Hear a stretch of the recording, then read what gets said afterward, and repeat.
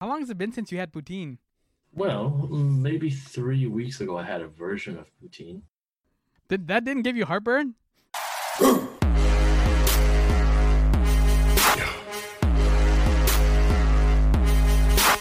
Okay, everybody.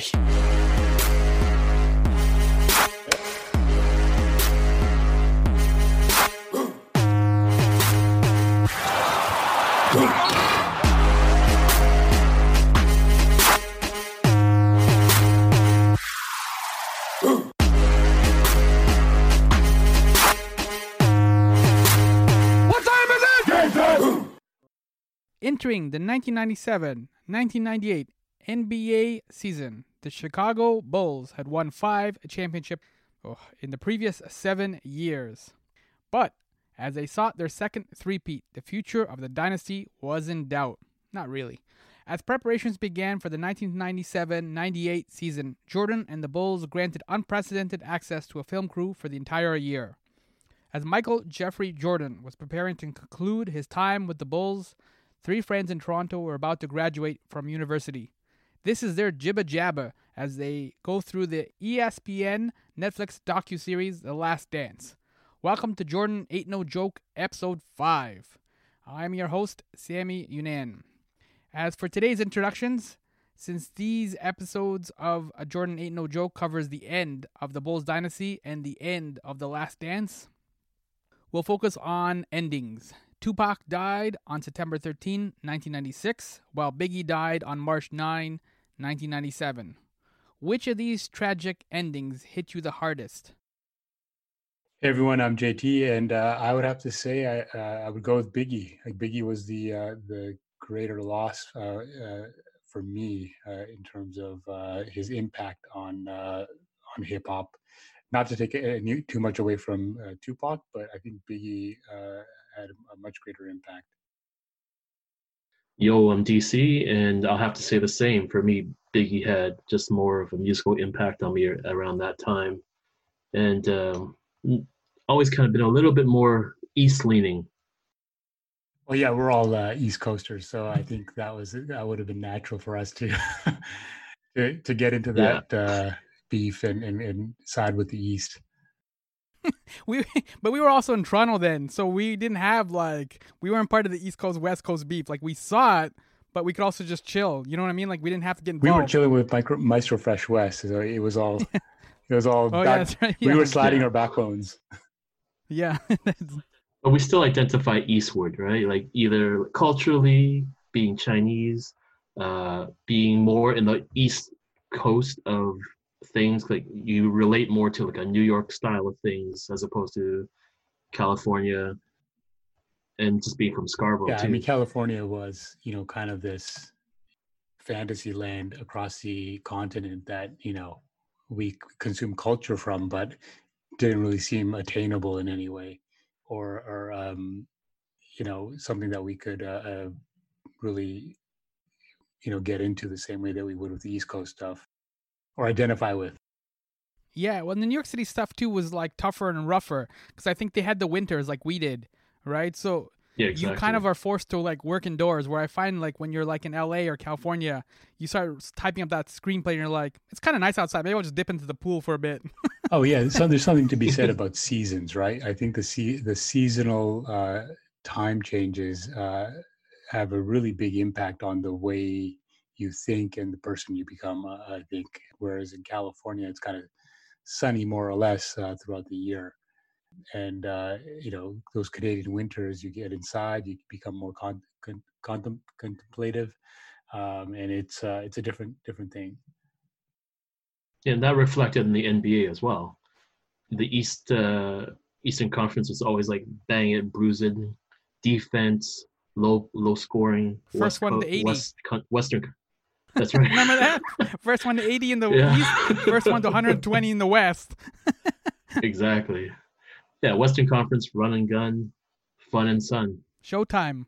That's right. So we'll keep going with Showtime and pick up on episodes 9 and 10 of The Last Dance. This is the end, my friend.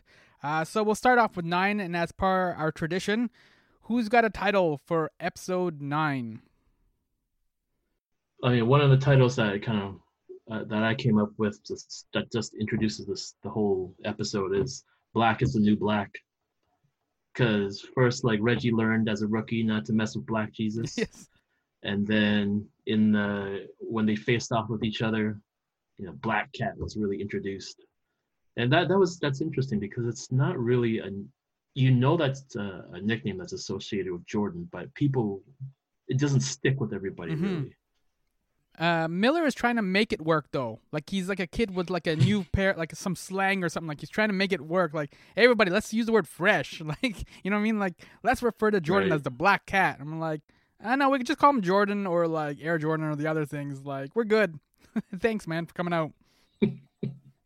What about you, Jake? For episode 9, did you have a title? I think it would. I'd have to quote MJ and say a great title would have been "They Still Got to Come Through Chicago," Yes. because that the end of episode 8 introduced the Pacers rivalry, and we start with Reggie Miller in episode 9, and that tough battle that they had, and there was that one loss where reporters asked Michael about his thoughts on the next couple of games or whatever, and Michael's just unfazed, that killer look, that killer stare, just like still gotta come to Chicago. I mean, I don't know how any of those guys, that kind of thing doesn't put the fear of God into any of those opponents. He was just so single-minded, and he was a Terminator. We've said this before, but he was the Terminator. Like just Yes. no emotion. He's like, yeah, come on through, man. Mm-hmm. Do you miss those Pacers teams? Like we talked about before, how like the Knicks had some really interesting teams, and we hated the Knicks, but they had some decent teams. The Bad Boys obviously won 2 in a row, but we never really ever talk about like the Pacers. They kind of seem like they got left off of the conversation. Is that fair, or do you guys miss the Pacers, or have a hankering or craving or care about the Pacers? Well, it's one of those things. Just another team that was in Jordan's way, and he had to just dash them out. But when you go back and you think about it, it's like there are incarnations, different kind of rosters that are. When you look back, you're like, oh, that was a pretty neat roster, right? Back in the day when they had, what's his name, Chuck. They call him the Rifleman. Oh, shoot! I got a blank too. Okay, we'll call him the Rifleman. Okay, Chuck. I forgot what his name is, but shoot. But yeah, there was that. I mean, Reggie was always a mainstay, but you had Chuck, and he had he always got fired up. He would get in hot streaks, and then even just to this team that they faced in '98, that was a really good team, right? You had Mark Jackson, you had you had Jalen Rose, Chris Mullin, thank you, Chuck Person. Jalen Rose. They had Chris Mullins. Like it was a deadly team, actually. Oh, for sure, and this goes back to some of the other episodes too, where they talk to these other Bulls rivals, and I think a lot of them felt that they had really great teams that just completely have been overshadowed by Jordan and the Bulls, and watching this series and looking back and seeing some of those familiar faces, and it's like, oh yeah, man, I forgot how good Stockton was. Like yes. Stockton and Malone too, like that duo was they were amazing, and especially Stockton. I'd completely forgotten just how good he was. I don't think he ever won a championship, but he was he was solid, man, and especially in those series against the Bulls.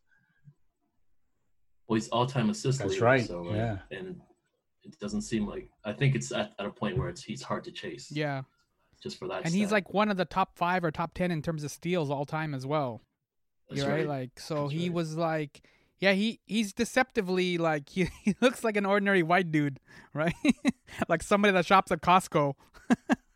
There's even footage of him, like when he was going to the game that they were going to play. Like he's got the minivan, the kids are coming out. Yeah, he looks like a suburban doctor. Like, yeah. Yeah. And Sammy, you had mentioned that in the Dream Team documentary, like when they were over in Barcelona, everybody wanted everybody's autograph, but like Stockton's just walking through just like another tourist. Yeah, because like Magic would come out and all the people would be screaming Magic, Magic, and then of course Jordan would try to get out and it'd be all Jordan, Jordan, Jordan. Barkley would come out, it's Barkley, Barkley, and then Stockton would come out and everybody's, I don't know who that is. So they just waiting for like Larry Bird or somebody to come out, and it was just like, but he's also rocking the shorts too. Like he liked those shorts off the court. Yes. What about you, Sam? Do you have a title for this episode? Yeah, I called this one Flu and Blue. Obviously for the flu game, which they mentioned, but also because Blue, which was just kind of like the emotion, because it also focused on Steve Kerr's arc, which I don't think a lot of people know, with his dad passing away and how his dad passed away and stuff like that. That was a really good question that the director asked, which was like, did you and Jordan ever talk about your dads? Because both of their dads got shot. That was Kerr's tears now. You know what I mean? Like the last couple of episodes when we saw Jordan talk about like winning and like needing a break and all that kind of stuff. This was Kerr's emotion. And it was like, oh man, that's heavy.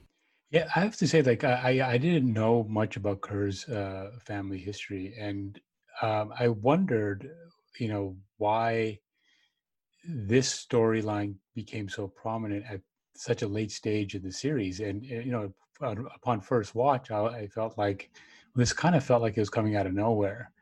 But then you see why the filmmakers did it, because it was really setting up the final episode and what a key role Kerr played in leading up to the big win. So it just made the ending that much more emotional and fulfilling, because they'd set up Kerr and his backstory in such a beautiful way, in a touching way, and then connected it to MJ as well. So I thought it was fantastic and just really heartbreaking. Yeah, that section was really well done. Like, I think the way they went through some of the other players, maybe besides Scotty, they just kind of breezed through it. Not enough, like, didn't sit on it enough to kind of really get a sense of their emotions. Well, Scotty and Dennis. But I was tearing up when I saw Kerr talking about it. Yeah, and Kerr's got such an unusual like background. Not even just that his dad got shot over in Beirut. One of the themes throughout the whole, especially these last 2 or 3 episodes, was that Kerr was just as aggressive and just as like he played angry young man just as much as Jordan did. He just didn't have the ability to translate it on the court. But that pushed him. That got Kerr the success. That's why he won the 3 championships with Jordan. And then later on, he won the 4th one with San Antonio the next year. So he got a 4-peat, which Jordan never got. But that was what drove Kerr. That's really special because you don't get a lot of players like that, especially players that are role players and things like that. So I found episodes 9 and 10, not maybe 10, but this episode, I found it a little bit slightly unbalanced. You know how before we were talking about the way that it was jumping around in the time stream and stuff like this, so sometimes even we would get lost a little bit what series this was or what Knicks battles this was. But I found this one that they spent a little bit too much time on like the actual in-game play. Do you know what I mean? I kind of wish that they had, because there wasn't as much talking heads and interviews and stuff in this one that balanced it out. Did you find the same thing, or did you find the balance okay for episode 9? In general, I thought this was one of the more better stacked episodes. They just gave a lot to you, but it did start off with like the whole Pacers section was just a lot of in-game stuff, and not enough like behind the scenes, or just besides interviewing Reggie Miller and Jordan kind of responding to it.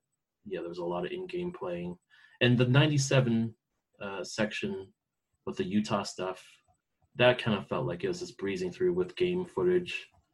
And it was there was no real segue into the Utah game. They went from the Pacers series into 97 Utah. And then from the 97 Utah, they went over to Steve Kerr's story. So yeah, like it was top heavy in game stuff. I think it almost feels like they may have run out of runway and they needed to sort of wrap it up.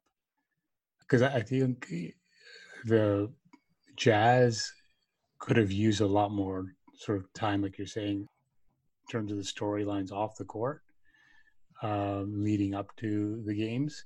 which they did with a lot of the other big battles over the years that the Bulls faced.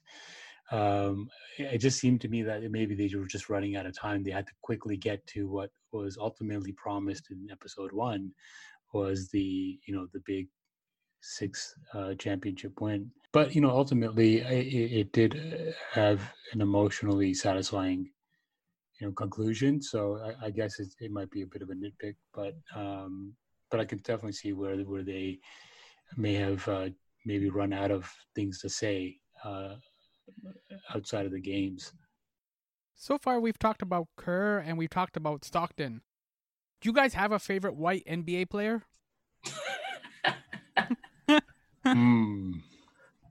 Dude. Larry Bird is an obvious one, but we can put Larry Bird aside. Yeah, I was going to say you'd have to put Larry Bird aside. Because I don't mind Chris Mullin. Yeah, like and McHale, you gotta put those guys aside. McHale, yeah. It's funny, but then once you get past dudes like that, then everybody else is sort of like they're a little comic relief in a way. Steve Nash, right? Well, are we talking about in the past or just overall? I'll give you overall, but mainly like an older player too, though. Like if there's somebody like, I mean, we are kind of talking about the '90s, but if there is like in general, if there is a great white hope out there, I think Tony Kukoc was the great white hope. yeah, for Krause. Yeah, I mean, like, yeah, there's always gonna be dudes who are just excellent players.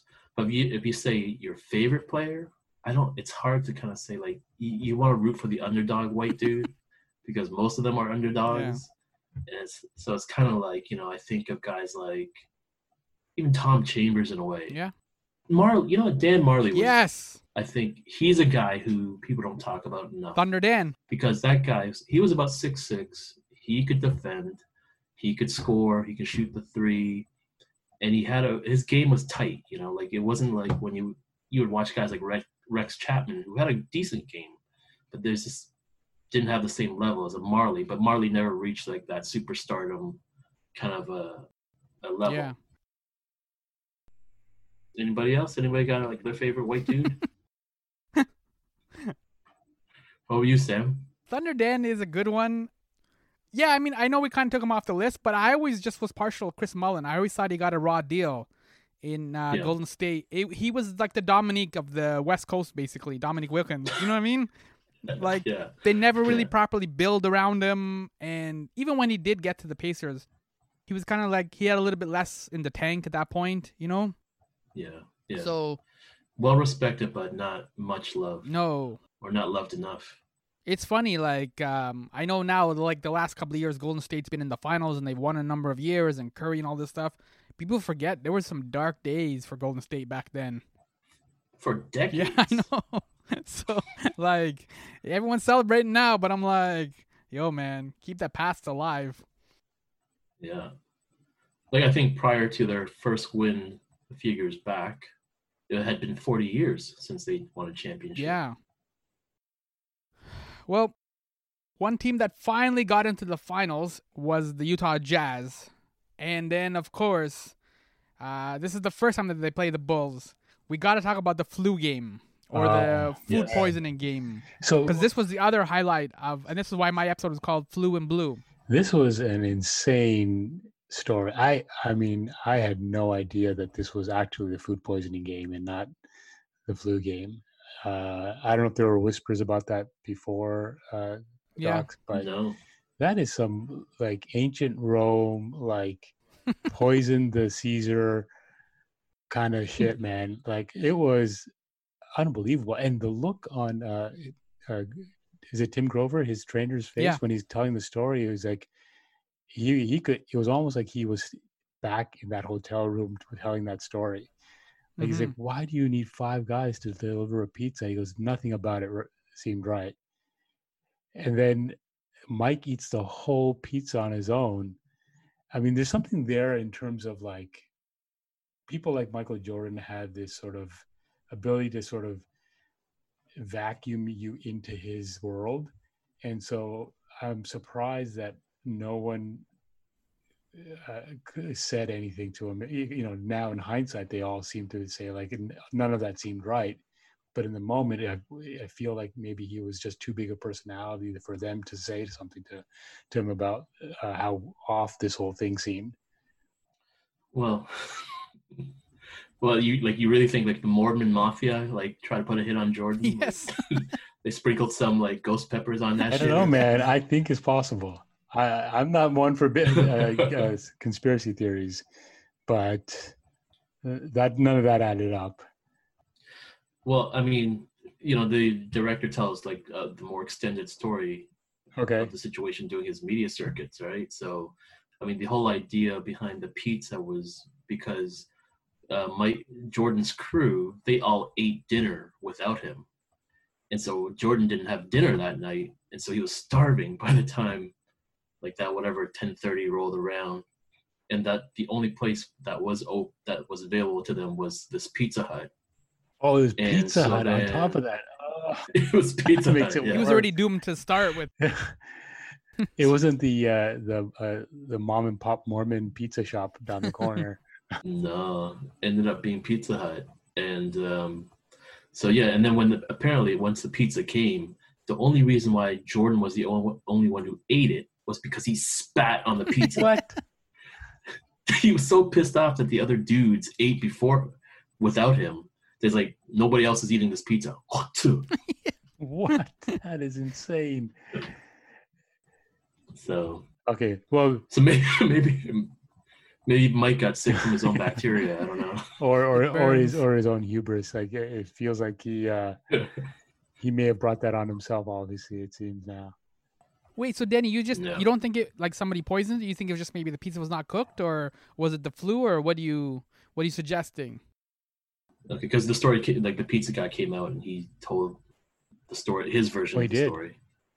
But some of this stuff has been floating around for a while too, though, so it's okay. We can let it roll. I would just tell it. Yeah, I'd love to hear it. Yeah. No. Okay. So where do you stand then? Do you think it was food poison, or do you think that the cheese was not properly cooked, or? Who knows, right? I mean, it could have been the thing he ate that afternoon, for all we know. But you know, the pizza guy, he actually came out and told, like, to do his media circuit. You know, I mean, well, the media has been curious, so they tracked him down, and he told the story that he was actually a Bulls fan, and when he was working at Pizza Hut, and they knew the call came in for the Marriott Hotel, which they knew like a lot of Bulls players were staying at. And he's like, oh, shoot, like maybe this could be for one of the Bulls. No, none of you fuckers are making this because you're all rooting for Utah. I'm going to like make sure this pizza gets made right. So he said he made sure the pizza was cleanly done. And then he went with the delivery guy. And so he remembers there's only two of them at the door. Now, whether like other hotel staff were there with them to escort them to the door, you know, he doesn't remember that part. But so he's saying the pizza's clean, man. I didn't try to poison the dude. If anybody was going to wouldn't have been me. No, man. I don't believe him. 100% that pizza was poisoned. They put something on there. I think it was poisoned too. In fact, I think this September there's going to be a new 10-part docuseries about the pizza. He delivers. Each episode's about each slice of that pie. Yeah, I don't know. I think something was. I think it would be so random for him to get that sick unless something happened. I just feel, but that's just me, you know, indulging myself in the conspiracy theory of it. I mean, it possibly, very most likely, was just a coincidence. The other thing to think about. Nope. The other thing to think about is that, you know, if Michael's, like, I wonder what, I'm assuming his diet was pretty clean, especially during the playoffs. So if he had suddenly decided to just wolf down an entire pizza on his own, I imagine that could have messed him up too. Yeah. Also, did the pizza guy mention what was on the pizza? Just out of here. He said it was a pepperoni pizza. Whoa, okay, this is getting even weirder. Because that's a pretty simple It's a standard pizza. Like there's Yeah. something fancy happening there. No, but all it takes is like dude not washing his hands after whatever, wiping his nose, and you're Or his done. butt. Or his butt. Most likely his butt in this Yeah. situation. Yeah, man. I don't trust him. But at the end of the day, Michael did play, and that what ended up becoming a legendary game for the ages. So, what do you guys have to say about the game itself? It's weird because there's two things. One is, Jordan, he just willed that victory. But then the other thing then is like Utah ended up losing that series, so it doesn't speak too highly of them. Like you couldn't even beat like a flu Jordan. You know what I mean? Like that was technically your one shot, your opportunity to like do it, and you couldn't even pull that out. So there's a commentary on the Jazz as well that a lot of people don't kind of acknowledge. I'll have to say it is weird, and I don't know if the Jazz's coach was being facetious or not, but he was being interviewed after the game, and he's like, "Oh, I didn't know he was sick. Am I the only one who didn't know he was sick?" And he just seemed completely unaware, and that too, I think, maybe says something about the team. Yeah. So the coach was Jerry Sloan. He's the first Chicago Bull to get his number retired. And so the way he played is the way that Jordan played in the flu game.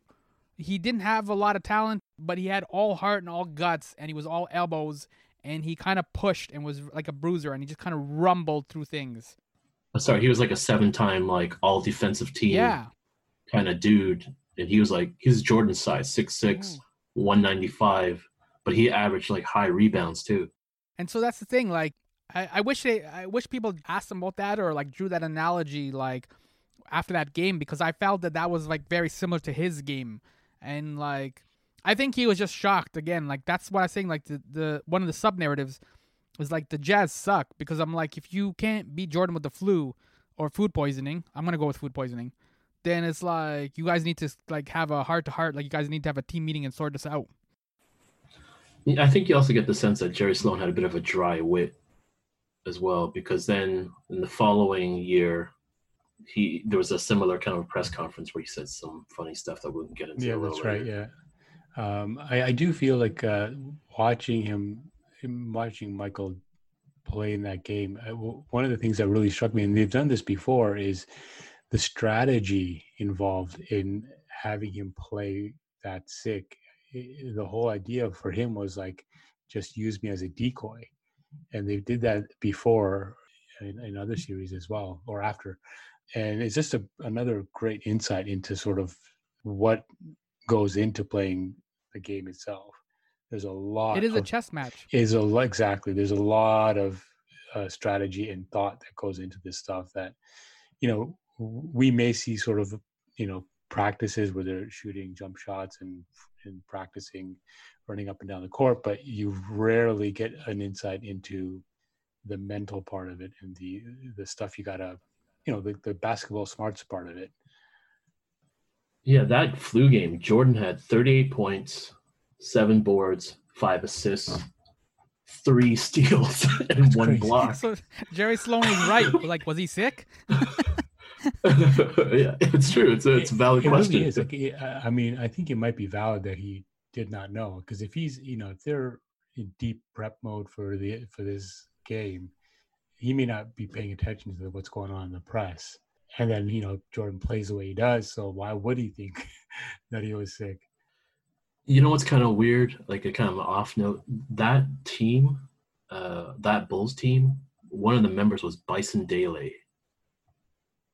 You remember Bison Dele? No, I don't remember. I'm drawing a blank. Tell me. Bison Dele, he was he was a player who came in, and he wasn't named Bison Dele when he came in. His name was something Williams. I'm just drawing a blank right now. And That sounds like Meta World Peace when he came in as Ron Artest.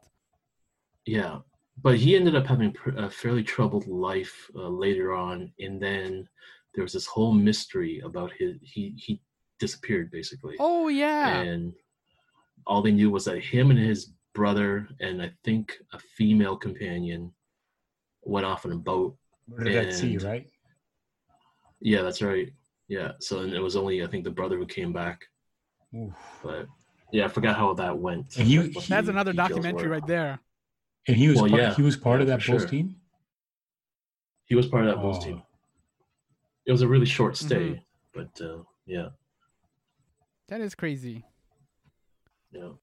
How does But anywho, How does Jordan's flu game and that will and that domination?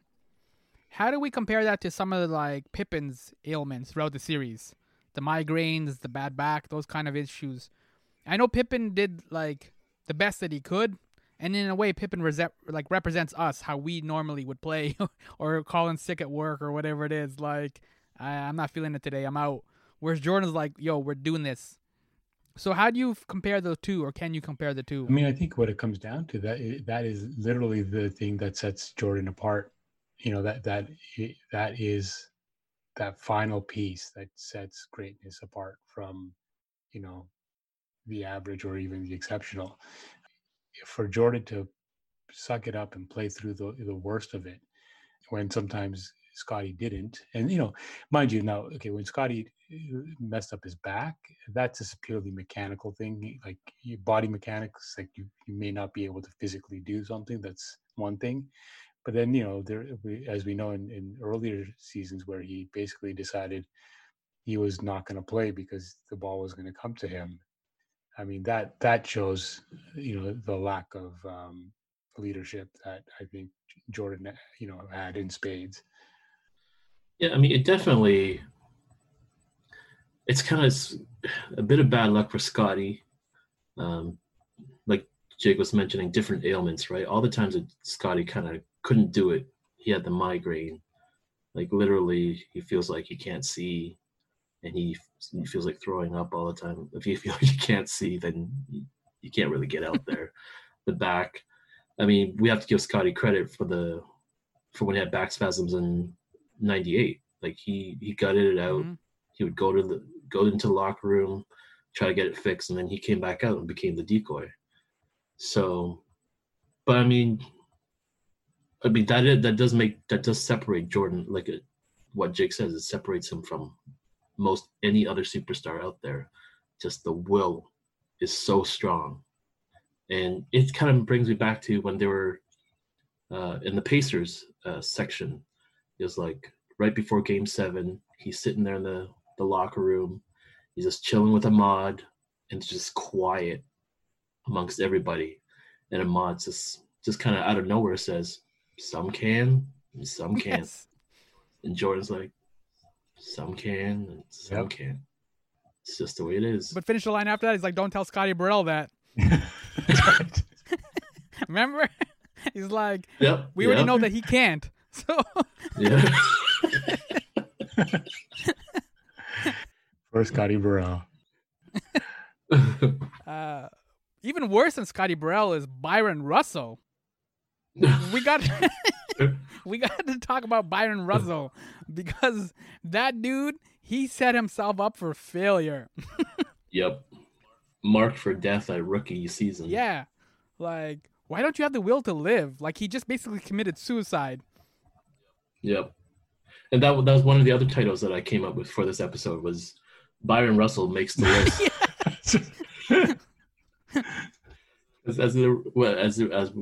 as the episode recalls, that's when Jordan was retired at the time. He's just coming in to kind of practice and hang out with the Bulls, and the Bulls are just about to face Utah, and so he just went to say hello to Karl Malone and Stockton, and Byron had to open his big mouth. What did he say? He said, "Why? Something about why did you retire? I wanted to guard you or something like that." Like he was Mhm. like, Yep. I wanted to shut you down, basically, was what Yeah, he was yeah. saying. Like I wanted the chance to show you how good I am, is what he's basically saying. right. He was trash talking Jordan, which A, you never do, and then B, he also probably got a little cocky because Jordan was retired at that time. Yeah. So he thought he got a caught. little soft, or maybe the body wasn't fit. So Yeah. he got double cocky. Oh, he ain't coming back. Yeah. Yeah, exactly. Yeah.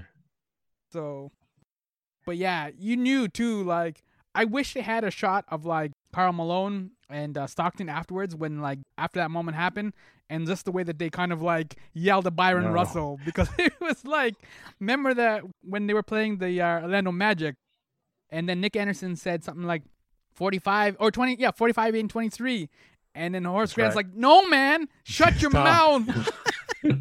Well, another great example of that is of of other players knowing and truly understanding what Michael Jordan is when Larry Bird Mm-hmm. had that stoic look on his face, and the entire stadium is just erupting, and he's like, "Oh no, Yeah. guys, you guys need to chill." And that is actually one other thing that I wish they'd spent a little more time on, is just this idea of Jordan playing against Bird as a coach, because Mhm. they had such a great interesting history, and there's a little bit of it where after the end of the series, Larry comes by and congratulates Michael, and Michael is still talking shit to him, Yes.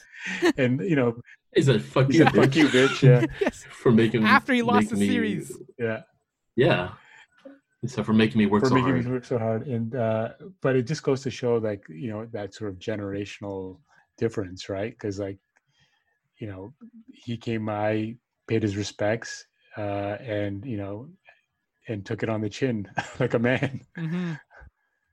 And to be fair, they're buddies, They right? are, So for they sure. talk smack to each other all Of the course, time. I mean that's clear. Like when Michael says that, you can totally tell that's coming from a place of love, almost, right? And respect. I mean, there's no doubting how much Jordan respects Bird. Yeah.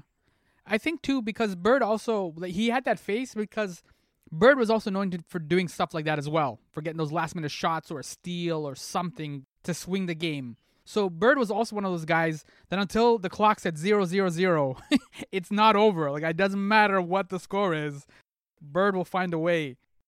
Yeah, like and a real well-known story about Bird was when they were doing, it was All-Star weekend. Bird's part of the 3-point shooting contest. He walks into the locker room and he's like, "All right, which one of you is coming second?" Like same mentality, right? Those guys are cut from the same Oh yeah, cloth. Bird was like a serious trash talker too, right? Like he could mix it up with the best of them, and that's another great 30 for 30, right? They did a Larry Bird one quite a few years back now. Oh, the Magic one? Magic and Bird one? Yeah, the Magic and Bird one, yeah, which is really solid as well. Mm-hmm. The other thing about this episode is it kind of closes up the theme throughout of fathers and sons. We get to learn more about, obviously, Steve Kerr's connection to his father, and Jordan and Michael Jordan's situation with his father, but also Jordan's security guys. It was interesting that Michael had surrounded himself with an entourage that were older than him, were just like sort of old guys who he felt he could learn from, and who he felt could keep him kind of on the straight and narrow. Mm-hmm. Which is, that's no small thing, right? Because when you're catapulted into the stratosphere like that, it's very easy to have an entourage filled with like your dramas and turtles and just Your high school buddies. Exactly, right? Like little Tony from back in the day, like those guys often end up becoming your entourage, and Michael did the exact opposite. And I think there's a lesson in there, and also I think that they probably didn't play a small part in his crafting his career and his image, because he used men with experience and other more father figures to help guide him through his career, which was fascinating to me. I think part of that too, those men were settled. I think when you have like young people, like when a lot of NBA players come in and they have the guys from the neighborhood, they want things. They want the car, they want the jewelry, and like they're 20 or they're all 20, 25 years old. The black security guard, Gus, he was a police officer for a number of years, so he'd worked like a regular job, so he had money and stuff like that. He had the wife, he already had kids, like all that stuff was already set up. He wasn't using Jordan as a meal ticket. You know what I mean? Like, Right. Yeah, and that I think certainly gave MJ like clarity on who was in it for the right reasons, right? Like you said, these guys were established men and family men for what it seems like, anyways, for the most part. So definitely. Yeah, most people, yeah, like you were saying, Sam, they run into the money. They're like they seek foolishness, and Jordan was seeking wisdom, and that speaks like volumes into the difference between true alphas, true leaders, versus just players. Mm-hmm. There's a Seinfeld kind of thing. Like Seinfeld never really seemed like he cared all that much about the money. Like he was kind of just doing this comedy thing, and like he will negotiate to the last dollar and the last penny and get every single dime. And Jordan did the same thing. Jordan's obviously quite wealthy, but once that negotiation is done, he doesn't care. Like it's just he'll go out and play the game. And Seinfeld the same thing. Like he'll just go out and knock out the dudes. Like, what's the deal with toilet paper? And then it goes on.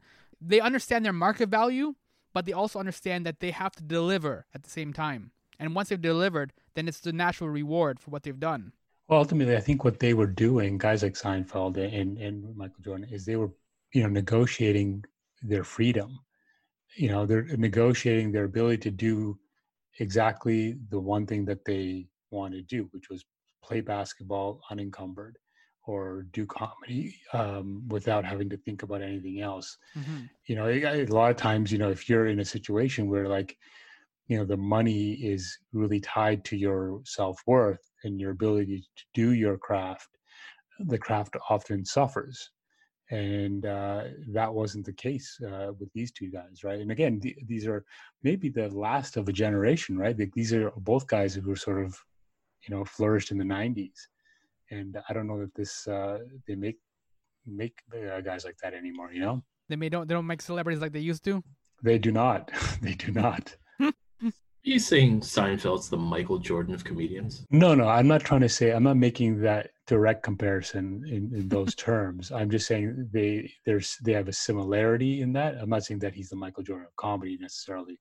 Maybe in terms of his business dealings, potentially, but in terms of the money and how it played into their craft, I don't think. I think there's a fair comparison in terms of how they see money. Like Seinfeld doesn't flaunt his cash, or it's not really about that. He still does regular gigs just to do the work. And it's not about, hitting the road because he still needs to pay off his jet or whatever. Right on. But, what if he was the Jordan of comedy? Would that be so bad? I would say he isn't. But... He's not. He's not. He's not. So wait, before we go on to episode 10, then who is the Jordan of comedy? Dave Chappelle? Chappelle.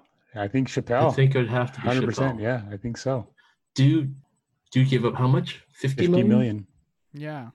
Because he didn't want to like sell his soul? Because he just wanted to do his craft, yeah. Yeah, he just wanted to be himself, and they were offering him a lot of money not to be himself. Yeah, I think if we had to make that comparison, Denny, I think Chappelle would be the Jordan for sure. That I think is a hands down 100% for me. A little bit of a tangent. Just watch his last two specials on Netflix, and if that doesn't tell you that he's the GOAT of comedy, then I don't know what would. You're talking Bird Revelation? Bird Revelation, and what was the other one called? I can't remember now. But actually, Equanimity. I can't pronounce the word. Equanimity and something. It's like, it was a long title, but and there's actually a third recommendation. Again, it's so he was awarded the Mark Twain Prize for comedy. The speech, right? The speech was amazing, but Netflix released a sort of a behind the scenes, like the full length show with behind the scenes of his day in Washington when he was there to receive the award. And he went to a club gig and did a set in a club, in one of those small clubs. And it was a fantastic set where he talks about, comedy and the craftsmanship of comedy and the art form. And it's actually pretty profound, but of course he makes it funny. So anyways, this is a big tangent, but I would recommend all of those if you want to learn about why he's the GOAT of comedy. Anyway, so that's episode 9. Well, we can transition from the GOAT of comedy to episode 10, which is the GOAT of wrestling with Rodzilla. That's my title for this episode, Rodzilla. Rodzilla. Yeah. Well, mine, I didn't take a very comic approach to this episode. This was the final episode. To me, it was Mike the Mystic. It was one of the titles I thought of. And then I think the last one is just simply The Last Dance, because it was ultimately The Last Dance. Mm-hmm. One of the titles that immediately jumped out to me was like from the first scene. It's the Michael Jordan workout plan. Got up, stretched, had a couple of beers and one cigar. And then play the piano to warm up. And then play the piano. That's right. That's true, like, GOAT, man. If you can bypass everything else and still kill it. Yeah. That footage is so weird because he's so loose before the game, and that game was so tight. I honestly, watching that game, I thought, like, especially as the series went along, I really thought Chicago was going to lose that series. That they really seemed on the edge of actually losing that one. That was the first one where I started to doubt that they would not make it. You're talking about game because seeing the results of game 1? Yeah, because he was going into it very, like, loose, right? And, like, when you see it, you're like, because we've mentioned this before, how, like, throughout the series and throughout Jordan's career, it always feels like the Eastern Conference battles were the big things. Getting past the Pacers, getting past the Pistons, getting past the Knicks. And then it's like, oh, it's just the Sonics. Oh, it's just the Trailblazers. Here you go. The glove gave me no problems, right? Like, it's those kind of stories. And then, but this time, the second time around, I think it was Aldridge. Dave Aldridge. He was saying how, like, the second Jazz team was much better mentally, physically. They were much better, and they seemed like it. Like, when you start watching those games, and some of those games have started being rerun now. I watched the first 3 games. The Jazz are good, and it's like when you're watching it live at the time, you're like, I'm not 100% sure the Bulls can pull this one out. Well, they didn't look that good in game 3. Yeah, so but, that's true. That's valid. Yeah. But yeah, they were like kind of Eastern Conference style games. They were like nothing. Yeah, that's a good way to put 100, it. Yeah. Right? And it was just always like, besides actually game 3, they were really close games. 54 points for game 3. That's right. That's and that's the other instance where. Sorry. No, but I was just gonna, like, I remember that when he said that, but it's just one of those things your brain can't process it. You know what I mean? Yeah. Like 54 points for the whole game, like 12 to 15 guys. A 42 point beating. Yeah. And that was another instance where we see Jerry Sloan and we get a little more of that dry wit in that press conference where he's like, "Is this really the score?" I thought he was going to say, "Is this just a halftime score?" Yes. Is this mic on? Try the veal. But yeah, and that goes back to, like, a lot of it goes back to, you know, Sam, you're talking about how kind of loose Jordan was going into that series, especially just having that battle with the Pacers, and then that was really nicely kind of connected with, you know, the idea of Jordan being such a in his own right, like a Zen master himself, kind of just knows how to be present, and what Jake alluded to in his title. Yeah, I mean, I think he was completely present, and I think, you know, it's one of those things where, like, when you're in such a high pressure situation, if you've done the work and you've done the prep, the best thing you can do going into battle is to be completely relaxed. And I think Jordan was just so well honed in terms of his mental game and his physical game that the only thing left to do was just relax. And I think that's part of why maybe he started that way. And, you know, it was something near the end where he talks about, you know, the craftsmanship of the game, and how, like, at the end he realizes that you have to use your mind and your body. When you're young, you've got energy, and you use that to propel you forward. But as you get older, as you've played for a while, the mind becomes equally important, if not more important. And at that stage in his career, at that moment, he had managed to sort of bring those two together and find that Zen place that we've been talking about. Maybe with the help of Phil Jackson, he was able to sort of be completely present and in the moment. Well, yeah, and there was that great quote in that section where I think his name is Mark Vancil, who was talking about Jordan being that type of guy. He wrote Rare Air. Yeah, Vancil. Yeah. And one of the things Jordan would always say would be like, "Why would I worry about a shot I haven't taken yet?" Yeah, that was a fantastic quote. That's one of those things that I should post up on my mirror probably, because it is it's indicative of just the mindset that he had. There was also that one scene, like I think it was Game 2 of the finals, the last finals with the Utah Jazz. It's close to the end of the game, and Phil Jackson's just ripping the team. And he's like, he's saying, you guys suck, you're not doing well, whatever. Like, we're going to lose this game. And Jordan keeps saying, let's stay optimistic, let's stay positive, let's get this done. And I think this is one of the things we don't talk a lot about with, like, especially major athletes like a Tom Brady or Jordan. They're optimistic people by nature, right? Because you have to be. You're starting basketball from like grade 7 and 8, trying to get into high school, trying to get in Division I, NCAA, trying to play well during March Madness, trying to get drafted high in the NBA. Like, you have all these obstacles and things that you're trying to overcome and get to. And you finally get the NBA and you get picked as a lottery pick. So you now have to build up this team, as we saw with Jordan in this whole series. And you have to stay optimistic the entire time. You have to stay hungry. And that was, I think, Jordan, to connect back to like the stay present, was that Jordan was able to stay present, but also stay optimistic in the present moment. And that's a huge thing that we kind of overlook. Oh, for sure. He was, it's impossible to be a leader in any aspect of life without exuding some sort of positive mindset.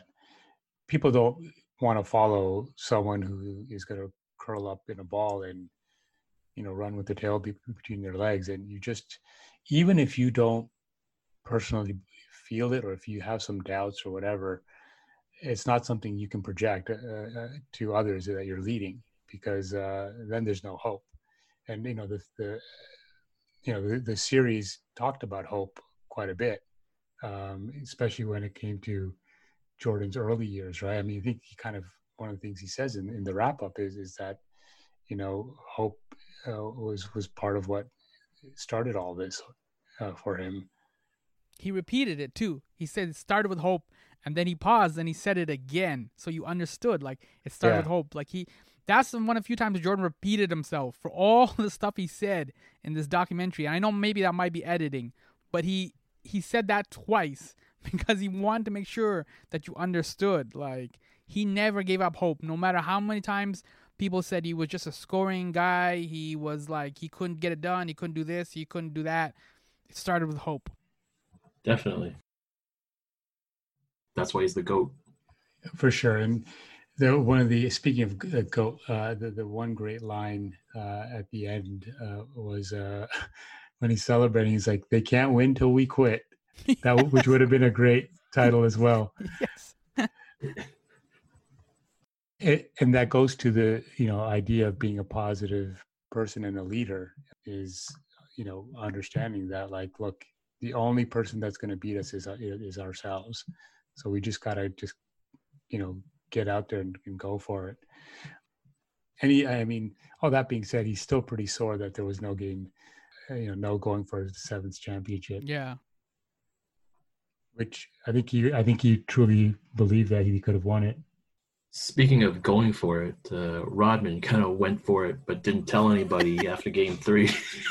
Wow. It was amazing to see Coach Jackson just completely dress him down in that practice when he came back. Did you guys catch that? When the camera was kind of far away, but he basically says something. They were all in the huddle? Yeah, they were in the huddle, and he said, you've embarrassed us. You've what was the, I can't remember the exact phrasing, but you've brought disrespect to our name or something like that. Like that was pretty rough. Yeah. No, that was sarcasm though. You read that as sarcasm? I read that as sarcasm too. Yeah. Okay. Yeah, because it started off with like he addressed one of the players. Right. His name was Dickie Simpkins. That's right. Yeah. He's like, "Oh, you weren't here, right?" We all like. He basically said we all paddled him in the butt, and because he brought so much dishonor and whatever he said, but then that's when and then Jordan chimes in, but that was a good like amount of money or something like that.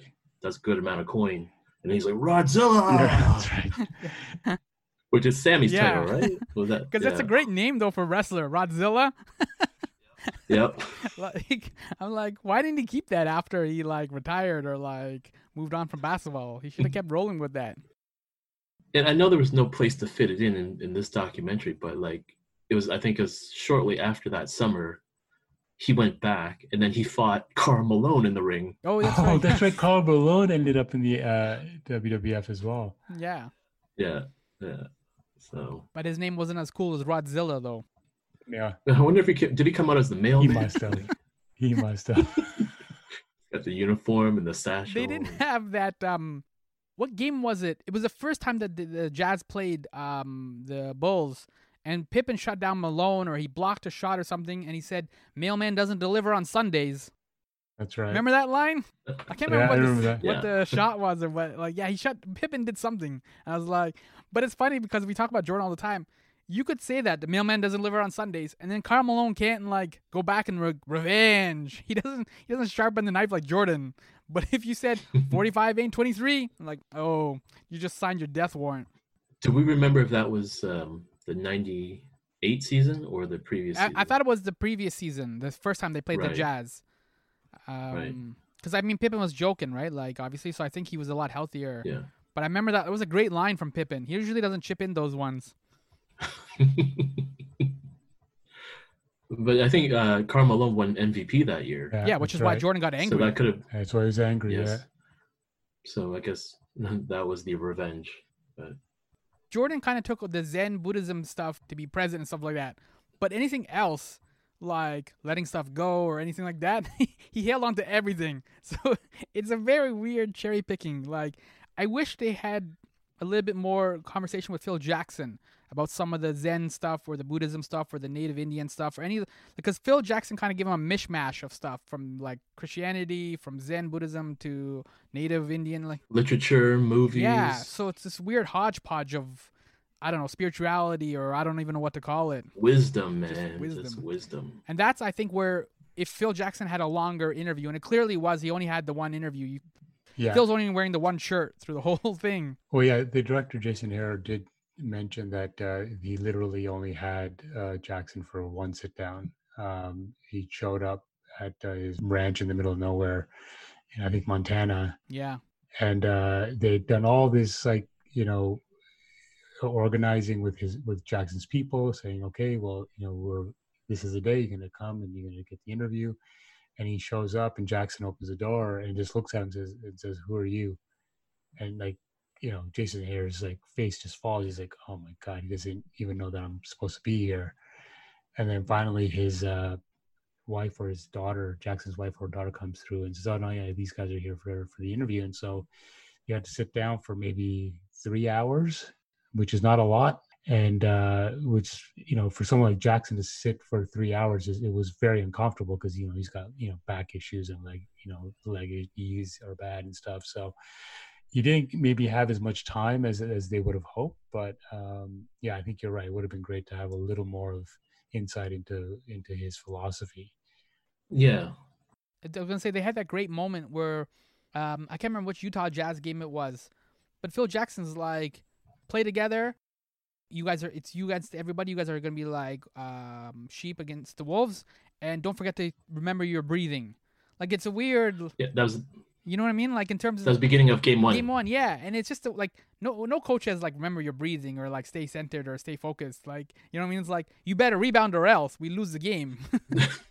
Yeah, dude would have, you know, yoga sessions, burning the incense and sage And of course, that amazing moment at the end of the documentary, which I don't know if we want to get to yet, but he is a true original.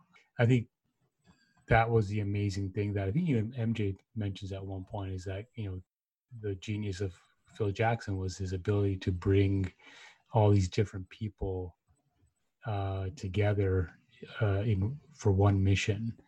And that takes a particular skill that not many people have. And it wasn't a fluke, right? Like, because he did it again with the Lakers.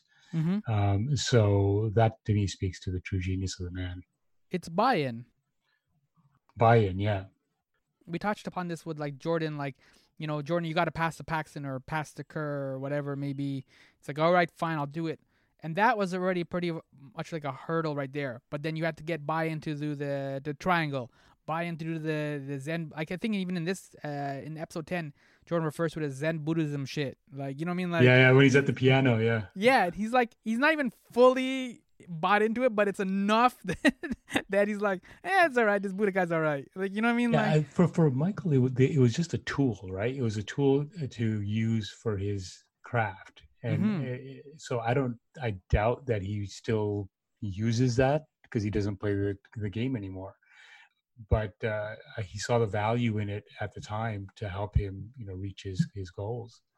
Well, Jordan's really a Taoist, so that's the thing. And so in Taoism, you don't need labels, you don't need names. Like the true force doesn't have a name or anything like that. But I mean, going back to your point about how Jackson was able to manage all these different personalities, and it was indicated throughout the documentary how, Rodman had certain exceptions to the rules, but you needed to give him that in order to get the best out of him during a game. Yeah. And so even letting him go to, well, not that they let him go wrestle, but sure, he got, the typical fine from the organization, but nobody was mad at him. Even when the media asked Jackson, like, oh, is this causing any distractions for you guys with the way Dennis acted? He said to the reporter, no, it's distracting you guys, not us. Yeah. Right. And then what happened? No, go ahead. Finish that. Go ahead. Well, and then what happens in Game 4? Rodman has 14 rebounds. Yeah. So he did his job. He's a total enigma. Like, it's just, and I don't think Phil Jackson would have tolerated that from anyone else because of what you just said, Denny, is that he came off this WWF thing and just has an amazing game and delivers. And in an earlier episode where he was off on his Vegas, trip and comes back, and again he out practices the whole team. He was just a complete enigma. That was his version of the Zen Buddhism thing. You know what I mean? Where like that's how he needed to focus or clear his mind or whatever the phrase you want to use. But once he kind of like went to Vegas with Carmen Electra, he's like, all right, I'm good, guys, now. Like, I can play. Like, once he finished being Rodzilla, he's like, I'm good, guys, I can play. And I think that's, again, like the genius of Phil Jackson. I don't know if they ever actually said it out loud, but I think him and Rodman did have that silent agreement or that silent contract where, like, look, I know you're going to go rogue on me. That's fine. But when the game starts, I expect you 100%. And like Danny was saying, to Rodman's credit, he delivered every time. Jackson would have made a great filmmaker, I bet, like a great film director. Oh, for sure. Well. Yeah, that's a great point. That is, what he did was essentially what a great director does, right? Yeah. But Phil Jackson, as a director, before everything wraps up, before you have the wrap party, you got to have Game 6. You guys have any impressions or feelings or concerns or hopes and dreams after watching Game 6 and that epic last shot? So where do you guys stand on the push-off? He didn't push off. No. The pizza was poisoned, and he didn't push off. Costas, I think, had it, said it best. It was just like a maitre d' showing a dude to his table, showing him out the door. Bob Costas, I miss his use of the language. Like it's just so perfect, such a perfect description of what happened. And yeah, his momentum was already taking him that way. Yeah, a push off, his body would have reacted way differently. Yeah, from one angle, push off looks harsh, but then if you check out the other angles, it's just like, excuse me. Yeah, Jordan had that line before they even showed the push off or the lack of a push off, where like he said that Byron Russell plays on his toes. Yeah, that was amazing. That was Right. amazing that he had that insight. That's the kind of stuff I just love, is that he studied the shit out of that guy. And Because he then was on the just, list. he was on the list. Exactly. He was on the list. So he marked his target, man. And it was fantastic. Well, you see that later on too, because like he said, Karl Malone didn't keep an eye on the weak side, right? That's and right. so he was able to steal the ball at the end there. And Karl Malone's teammates, the Jazz teammates, usually yell out Jordan coming on the left or whatever. That's when you watch a game, you can hear them yelling out stuff like screen and stuff like that. There's codes and things that they yell out. His teammates let him down at that point. So Yeah.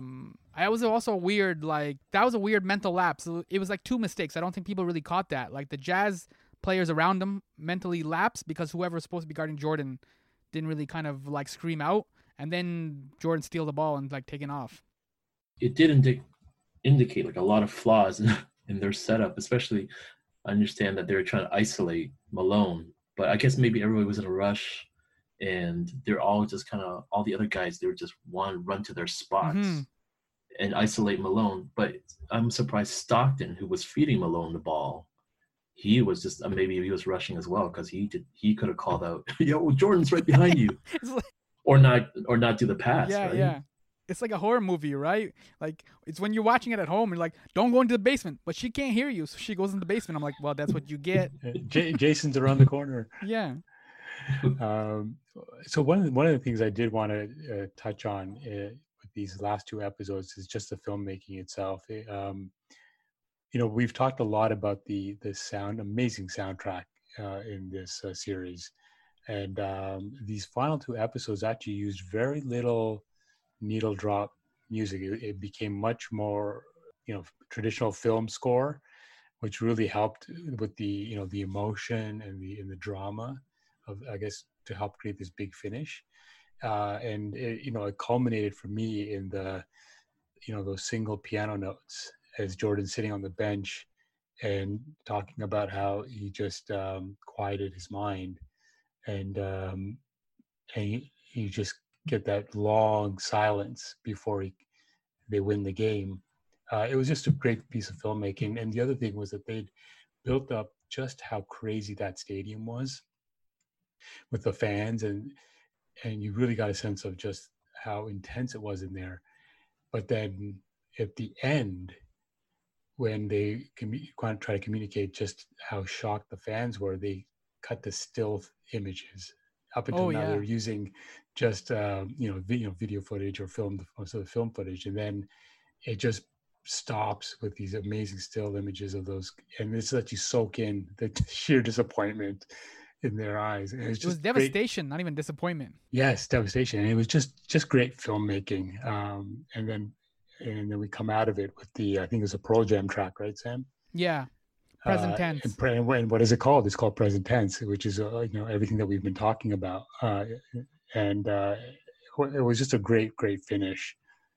Yeah, and even right, it actually, the finish was great, and even the intro to Game 6 was great, because there was that section where they were interviewing, or at least the assistant trainer for the Bulls was talking. His name was like Wally Blaze or Blast. I don't know how you pronounce that name.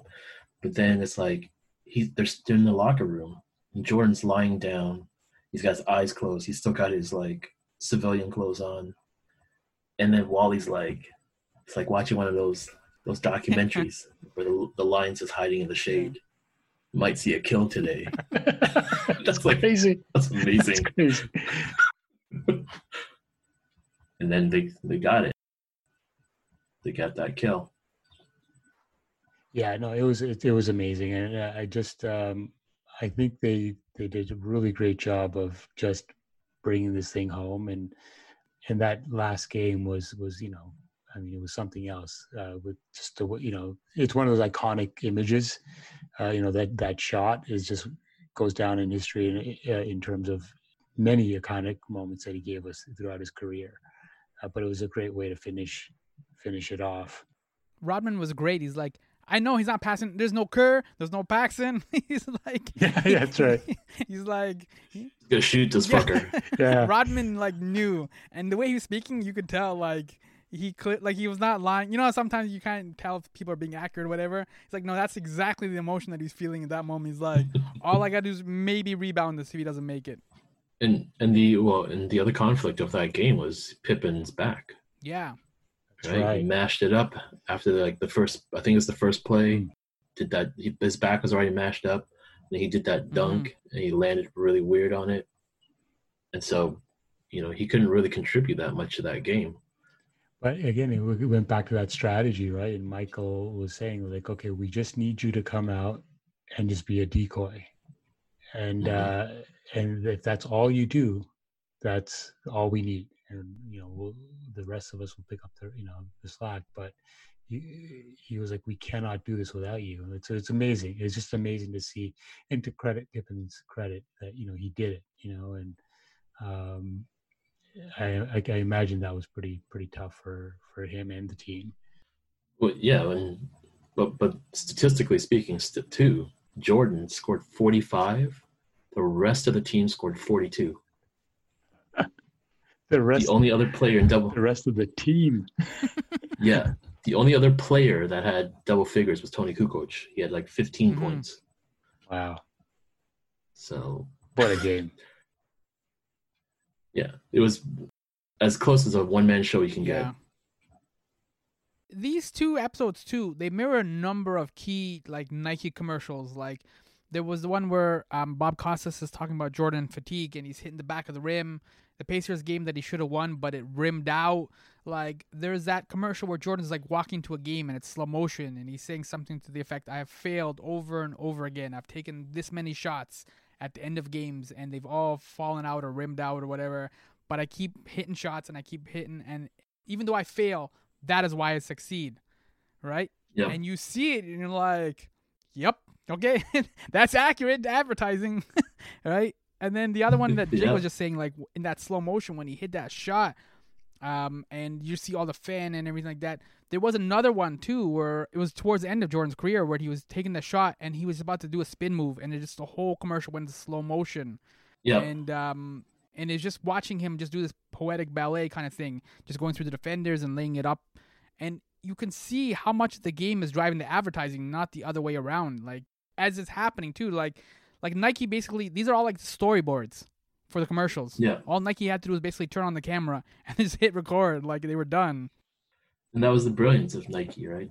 I don't think we ever saw stuff like that before. It was always just whoever your main star is, he looks to the camera and starts yapping about whatever the product is. I mean, Jordan's had his fair share of commercials like that, but I think what was the hot dogs that he was? Oh, something so plump. His, they plump when you cook them. I can't remember. Yeah, I can't remember the name of the brand, but I remember they plump when you cook them. Yeah.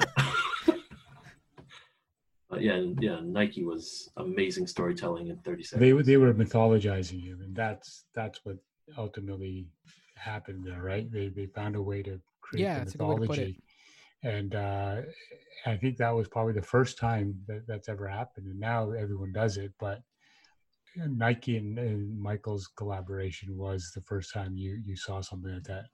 And I want to point out too, Kerr said a really good point when he said they were talking about that one time out, and then Kerr's being all goofy. He's like, "Yo, just pass me the ball. I'll shoot it. I can get it, whatever."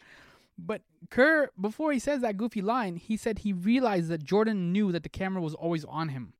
So it's Jordan, I'm sure for the year of this whole year of just having the cameras follow the Bulls around, it didn't faze Jordan because he was already kind of used to it. I'm sure partly that's why he signed off on it. He's like, whatever. It's just another camera. It's not like cameras just following me around for the first time.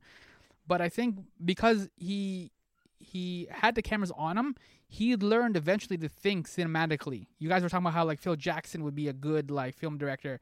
Jordan, I think, learned how to think cinematically. And you see those moments and stuff, and that's why the Nike stuff works so well.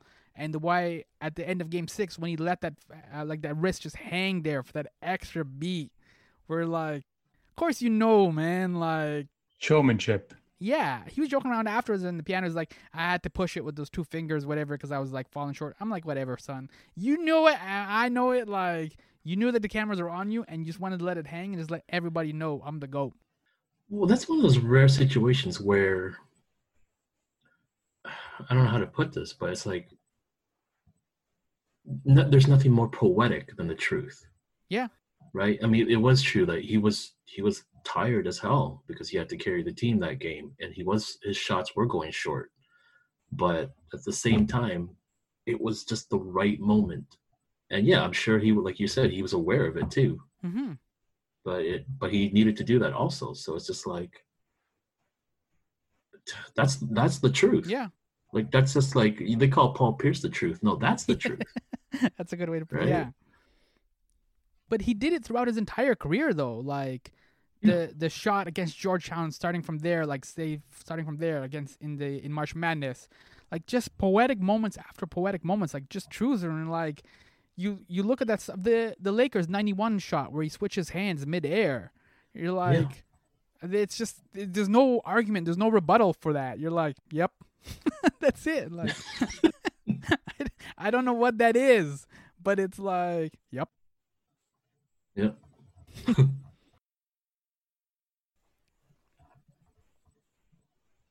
And then they win. That's it. 6. Jordan flashes the 6 fingers. Rodman gives you the Bafangul kind of a gesture to the crowd. And then that was accurate too. That was also Rodman's truth. That's true. It's right there.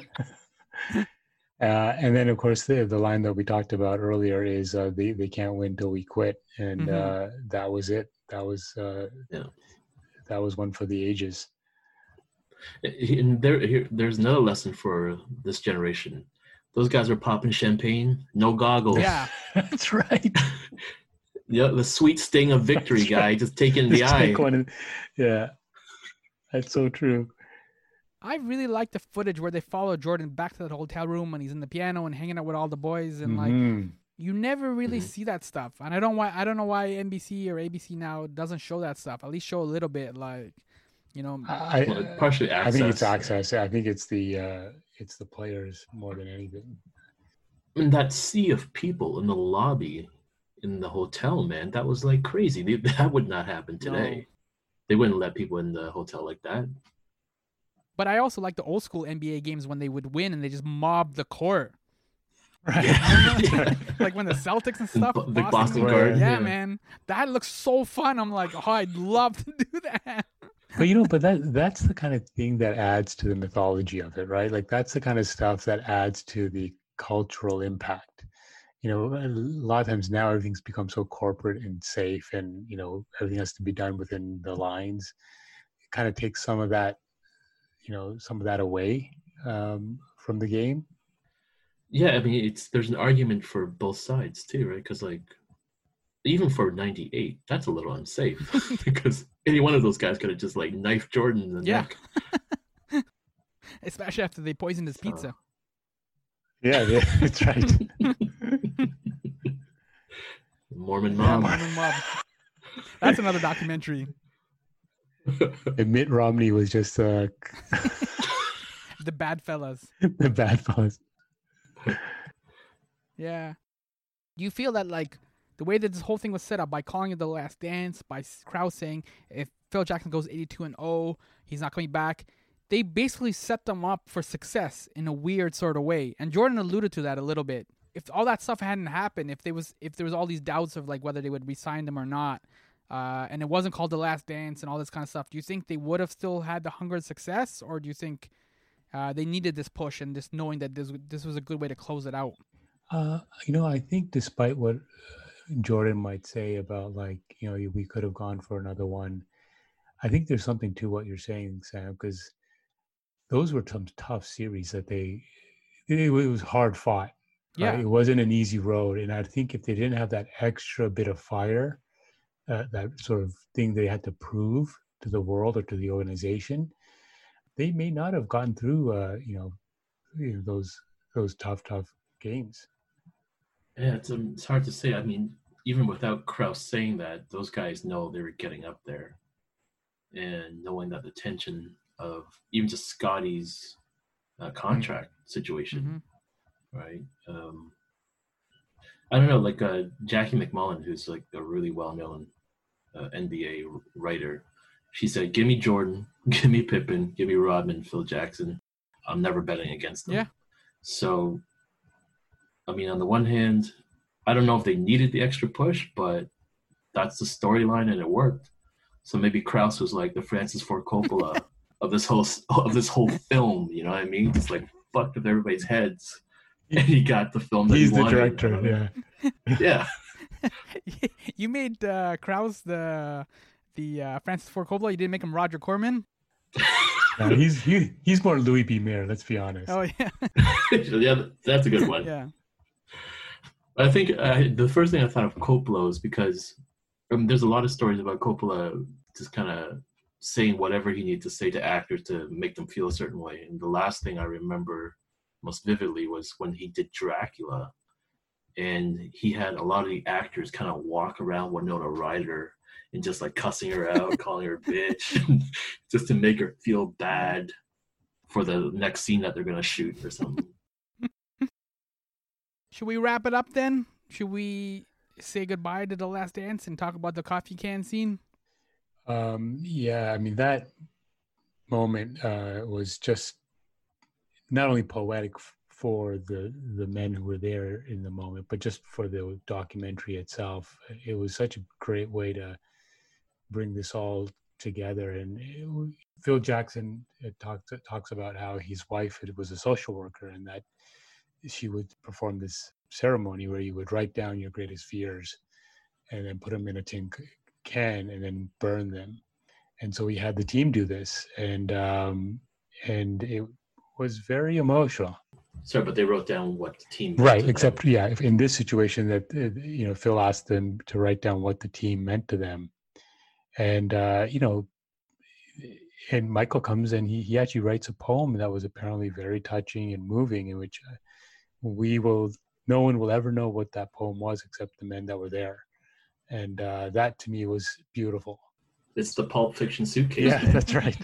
It's that glowing suitcase. We'll never know what was in that burning tin can. And what's amazing is that it basically shows what a bond these men had. It ultimately, made their experience something that no one else could ever really repeat.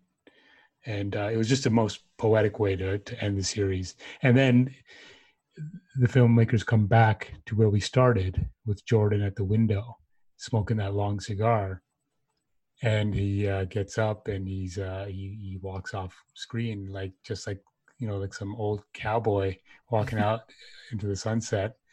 It was just a beautiful moment. And not only goes back to the beginning in that way, he also goes back to the intro of Jordan, kid fresh out of North Carolina, talking about how he's hoping that he can just help create a team that's respected like the Lakers, the Celtics, the Sixers. But with that, and Jordan had a really great moment. Sam, what was he saying about hope? It started with hope. Yeah. And then he said it started with hope, and he said it twice. And then he said all I needed was one little match to light that fire. And that was really great going on visually with the whole coffee can. Not even just the coffee can, the cigars too, right? Like the fact that he said it just started with one match. When you see the first couple of episodes of like young Jordan when he still has hair and he's winning dunk contests and stuff, there isn't any cigars at all. But it's just when he starts winning the championships and when he becomes this kind of like elder statesman and he starts becoming this GOAT, the cigars become more and more prominent, right? And it's like that's the idea with the cigar is you start with one match and you light it up properly, you light it up slowly. Like a cigar is not something you rush through. It's not like a dinner or something like when you're rushing through or whatever. You do it slowly and it burns and it's fire and it's hot and it's amazing. So I thought that was really cool too, just the whole full circle back to cigars and success. And we have one final epic montage, which they in this series did a lot of great montages, but they do one final epic one of all of Jordan's great moments, and it was just you always hope when you're watching something that you've committed to that's this long, that ultimately that the filmmakers are going to be able to stick the landing, and so everything was culminating to these last final minutes, and I feel like they just they nailed it, and it was just a beautiful way to, ultimately, say what probably is going to be the final word on the myth of Michael Jordan. Yeah.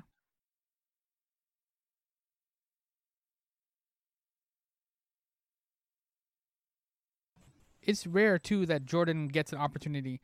I know nobody talks about the Wizard years. I don't talk about the Wizard years either. We always eliminate and overlook the Wizards years. But that's not what this documentary is about. Yeah. Right.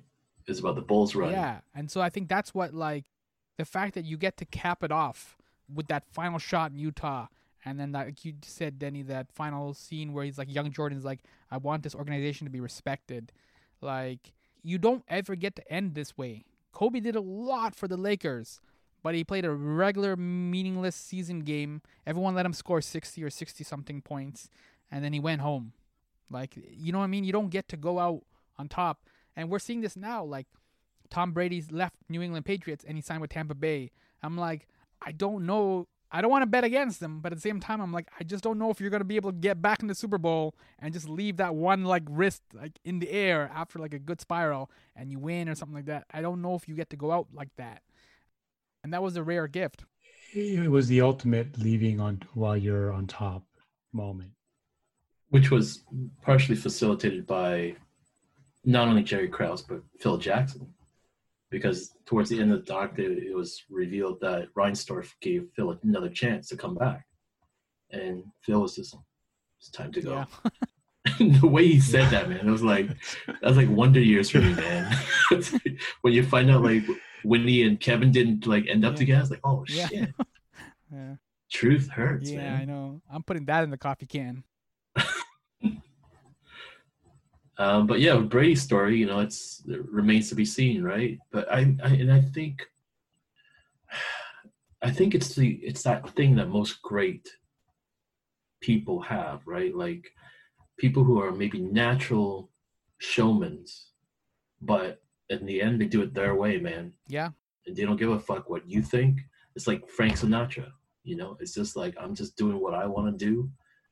And just so happens that whatever they do, people just love it. They go ape shit over it. And for Jordan, like, going back to the Wizards, if we're going to talk about that, it's sort of like, he didn't do it for us. Yeah. He did it for himself. And we just loved it. Kinda. Anything else, or? No, I think we covered it. So yes, we will do one final epilogue to record following this episode of just last minute or last lingering thoughts and feelings and emotions. And is there any other recommendations that you guys have? I know, Jig, you mentioned a couple already, but is there any other recommendations or anything related to this? I do want to add that the Jalen Rose made a couple of appearances in episode 9. And he had actually worked with the director, Jason Hare, before on the Fab Five documentary. That's an ESPN film. It's not a 30 for 30. But if you want to watch that. And then Jason Hare also did the 85 Bears. And that's another thing, too, like, as we kind of wrap up talking about Jordan and the Bulls. Chicago at that time was an NFL town when he 100%, came. yeah. Right? So the 85 Bears were one of the best teams that they had, and they won a championship and all kinds of stuff. So they were coming up just as Jordan was coming in. So it's an interesting time, and I think it's kind of fascinating that Jason Hare, the director, did 85 Bears and The Last Dance, these two prominent Chicago stories. So I hope somebody asks him, or hope down the line he does like a third one just as a trilogy. I don't know who or what it would be. It's got to be the Cubs, man. There you go. It took them like how many years? Was it over 100? Yeah, it was 120 or something ridiculous. Yeah. Crazy. So that would be interesting. So those are my recommendations. Do you have anything, Denny? You know what? I would recommend, and I don't know, I can't remember if I said this before, but I recommend to those who never watched Jordan play, go on YouTube. There's tons of games from the 90s now up on YouTube. Full games, pretty decent quality for VHS. And just, like, don't just let the documentary be the only thing that teaches you. Just, like, watch the games, watch him play. And that's the truth. That's fantastic. And my recommendation will be a little tiny book that Jordan published years ago, and it's a little book. I think I must have picked up in an airport or something, but it's called "I Can't Accept Not Trying." Michael Jordan on the Pursuit of Excellence, and it's in his own words, and it's basically his philosophy on what it takes to be great. And I'll read some of the sort of the chapter headings. It's a tiny, tiny book. You could finish it in probably 20 minutes if you're reading slowly. But chapter 1 is about goals. Chapter 2 is about fears. Chapter 3 is about commitment. Chapter 4 is about teamwork. Chapter 5 is about fundamentals, and then finally leadership. And it's a fantastic little sort of inspirational book and an insight into Michael's mindset. And I'm sure you can find it on Amazon. All right, I will shut it down. I'm going to give us our rap quote for this episode. It's from Pete Rock. Don't be mad. Don't be mad because you can't do what I can. Like when Jordan went up, took that shot, and switched hands. Pete Rock. Awesome. Fantastic. What a great run to end on. So this has been episode 5 of Jordan Ain't No Joke. I am Sam Unin. And I'm JT. And I'm DC. Thanks for listening, people.